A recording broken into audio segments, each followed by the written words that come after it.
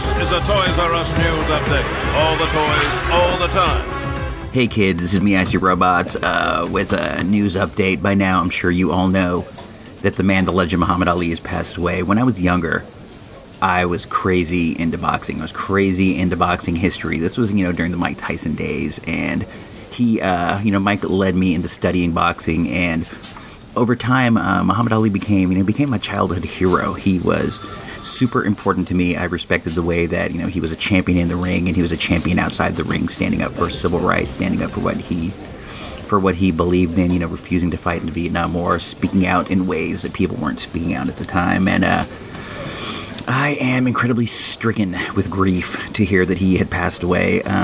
We all knew it was going to happen. He was always in poor health as long as I had been alive, and you knew the day would come. But I wanted to take this time to tell you a quick story about the time I got to meet the man. At one point in my life, I was really into collecting baseball cards and autographs and that kind of thing. And every year in the Bay Area, they would have a super show at the Moscone Center. It's a giant convention hall, and they would have just this tremendously big collector show. And we would go every year. And one year, Muhammad Ali was the guest of honor. He was going to be there signing autographs. And my father was gracious enough to pay to let me meet Muhammad Ali, and we stood in line for forever.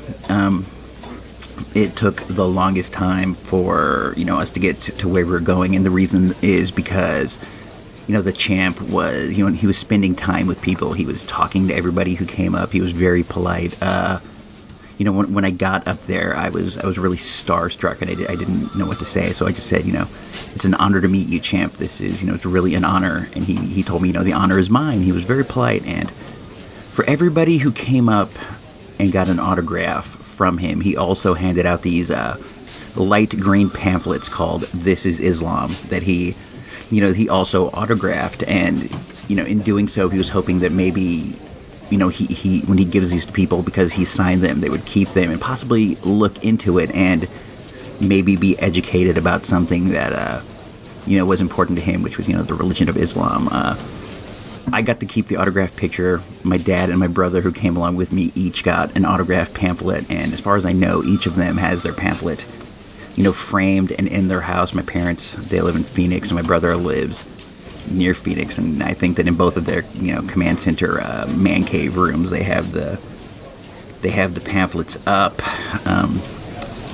This is heartbreaking. Ali was a true champion inside and outside the ring, and I'm sad to see him go, but hoping that as he passes on, he receives some of his health back in the afterlife.